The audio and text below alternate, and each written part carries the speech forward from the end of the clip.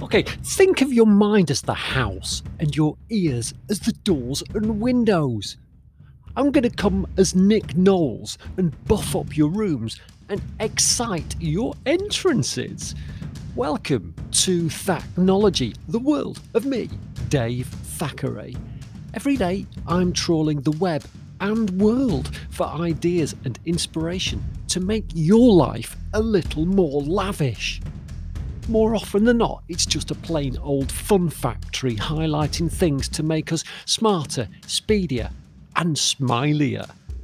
Don't forget to leave me a message if you want something, anything discussed, regaled on Thacknology. I'm Dave Thackeray. I'm a writer. I like a microphone, but more importantly, I love to hear what you think. So get in, stick around, if only to keep me company. And remember, it can only get better from here. Thanks for being you. And for us, welcome to Team Thacknology.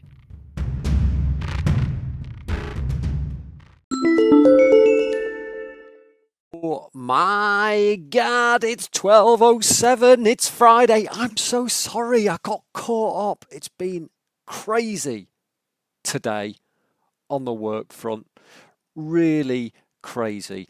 And recruiting to the police, part of the many jewels to the crown. Thank you for joining us at 8 minutes past 12, 14th of January. That means it's 1 month exactly to the day, just like it was to when Philip from Spain abdicated from the throne 258 years ago.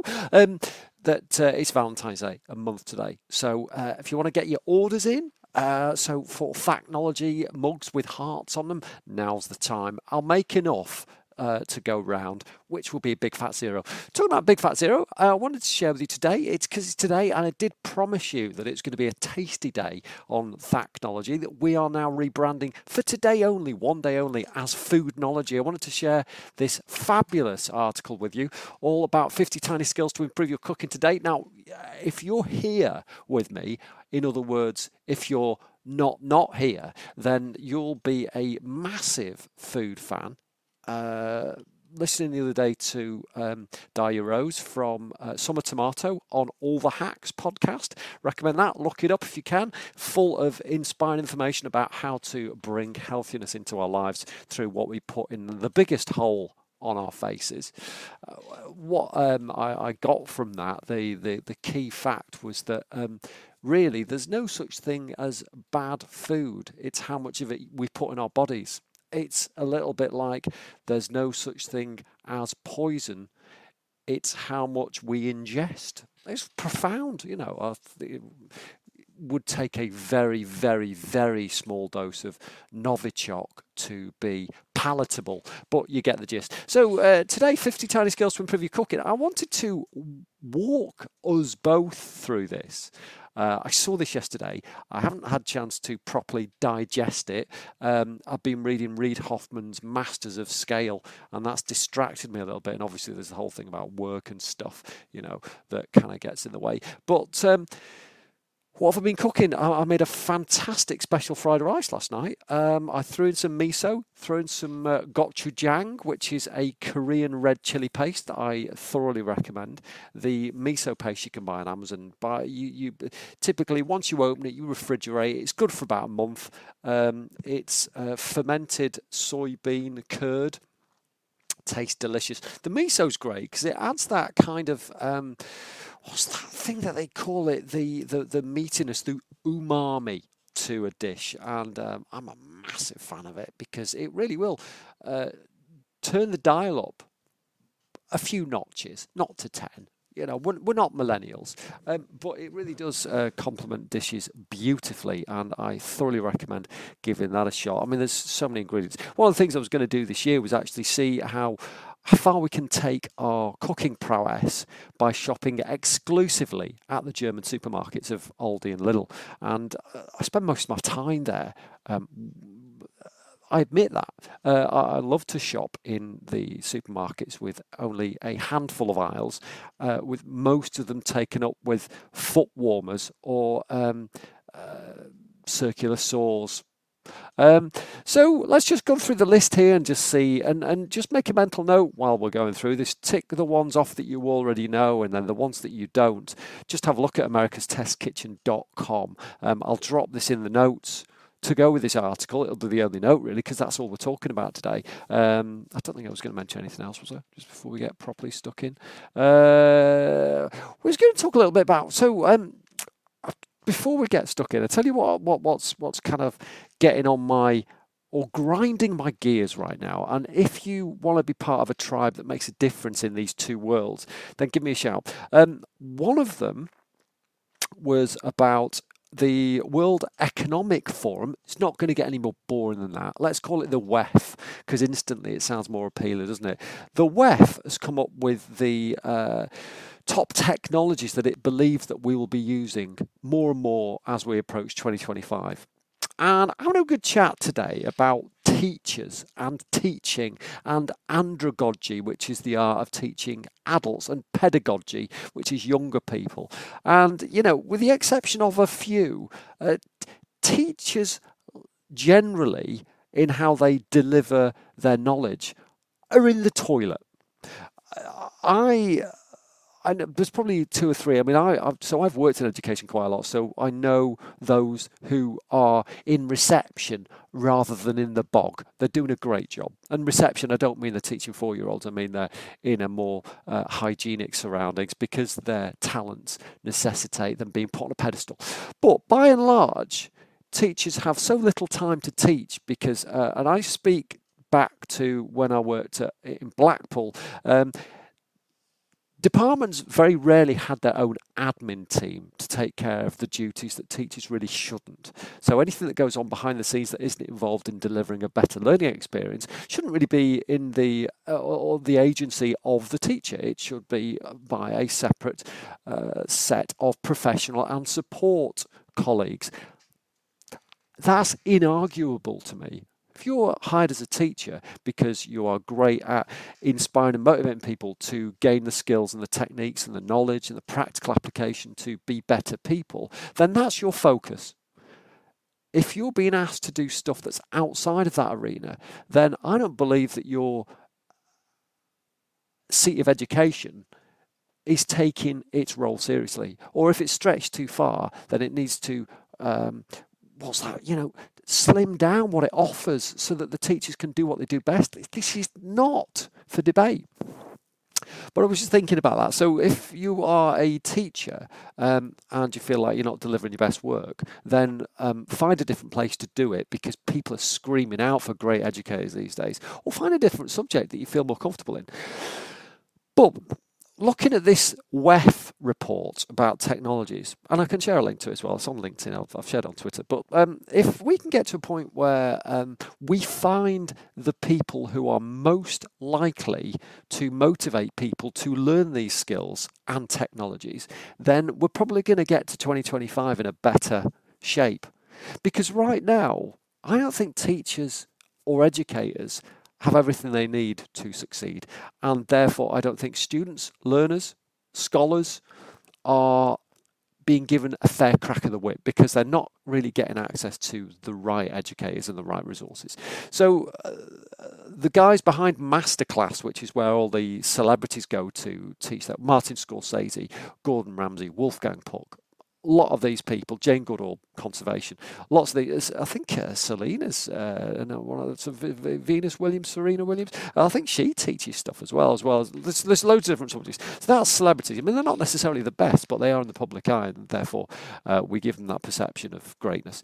But the guys behind Masterclass have also produced something called Outlier. I don't know whether that's like a hat tip to Malcolm Gladwell's book or not, but this is what they consider to be the creme de la creme of educators teaching things like calculus. So I think we're getting in the right direction. But I actually believe that the people with the greatest opportunity to teach us these 2025 technologies are actually people who are in the thick of it, who are working in industry right now, and they're learning day to day the changes that are being made. They are seeing the processes in action. They're being efficient. They're operationalizing things that we are maybe only just talking about now. So I think we need a different route to education. And I know things like guest lectures and associate professors and stuff is a big thing-ish these days, but it needs to be bigger. So that was the first thing. The second thing was, I think we are in urgent need of recalibrating what jobs are at organisations. And while we're now looking at all these different ways to offer flexible, remote working opportunities, I think it's all very well blaming the technology as impeding us, as restraining us from making significant progress. I think also the jobs themselves need to change. And I mentioned this earlier today on LinkedIn, which was things like objectives and key results, the famous OKR, I think will become increasingly more important as managers step up to become leaders and actually remap what their organisation needs to be a, talking about the WEF, a 2025 organisation. This is going way off kilter from what today's foodnology is supposed to be. But the two things that are on my mind. So let's get stuck in before we stray too far off piste. Whisk side to side. That's dead easy, isn't it? So I make a lot of custard from scratch, corn flour, eggs, the usual stuff. I don't use cream, which will probably be easier, but I just use the milk and stuff. And I think part of the reason why it stays so thin is that I use semi-skim, not whole fat.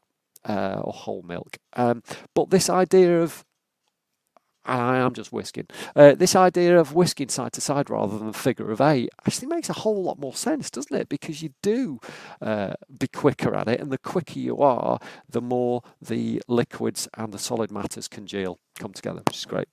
Pasta in broth, can't recommend this enough. And the same with rice. Especially rice. So my rice now is fruity. I'll throw in some sultanas or some raisins, and I'll probably throw in some chili pepper flakes maybe, or some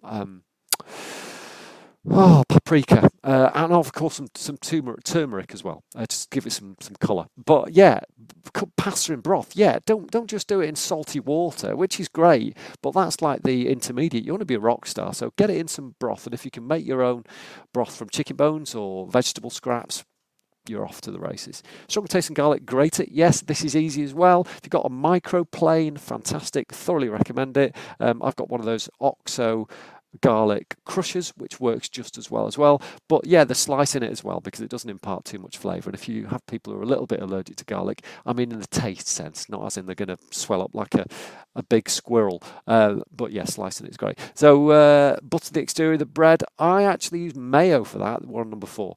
Making grilled cheese sandwiches. Yeah, mayo is even better. Butter burns. Mayo's got a slightly higher smoking temperatures, so definitely worth it. Salt to a dish, add an acid such as vinegar. Yeah, salt, acid, Nosrat is her name, isn't it? Salt, something, acid, heat is a book that you should read. Talks a lot about this, about how all these different flavors intersect. All the you need a fat, you need a sweet, sour, acidic, and fat to come together to really make the dish sing. And obviously texture's massive as well. If you can add nuts to the equation, or breadcrumbs and bake the breadcrumbs on top, or a tip that I typically use is tortillas, those little nachos, sprinkle them over the top. I've got a great recipe for oven fried chicken, which actually uses ground up cornflakes instead of panko breadcrumbs, which is what a lot of people use. Little lumpy, yeah, don't over whisk. Now, the whisk, the side to side motion, don't use it overzealously when you're making batter for pancakes.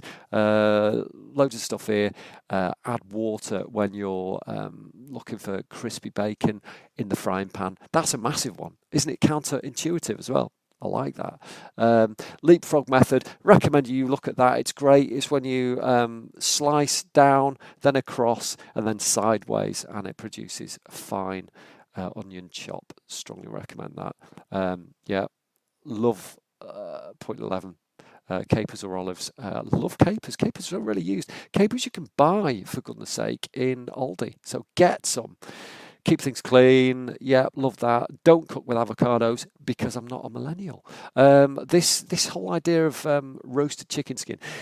So it's difficult because I brine everything. I discovered I don't sourdough, but I do brine. I brine chicken 24 hours before because it does make it a lot more moist. Obviously, you can't do that and have crispy skin if you're brining a whole chicken. Difficult combination there. You can't have a bit like love and marriage. You can't have one without the other. Scallops, can't eat. I'm allergic. What else we got here? Cookie butter. So I've got a fabulous recipe for easy naan breads. I can share with you. Just ask me. And I throw in cheese. I kind of make a money bag. I roll it out a little bit so it's a disc. Then I throw some cheese inside. Cheddar's fine.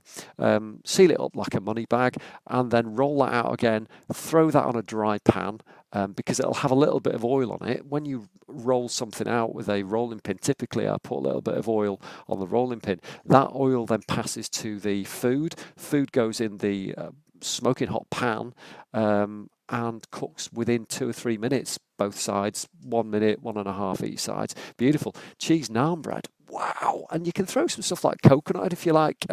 You can go down the keema naan route with some lamb mince as well if you want to go down that, if you want to be that sophisticated.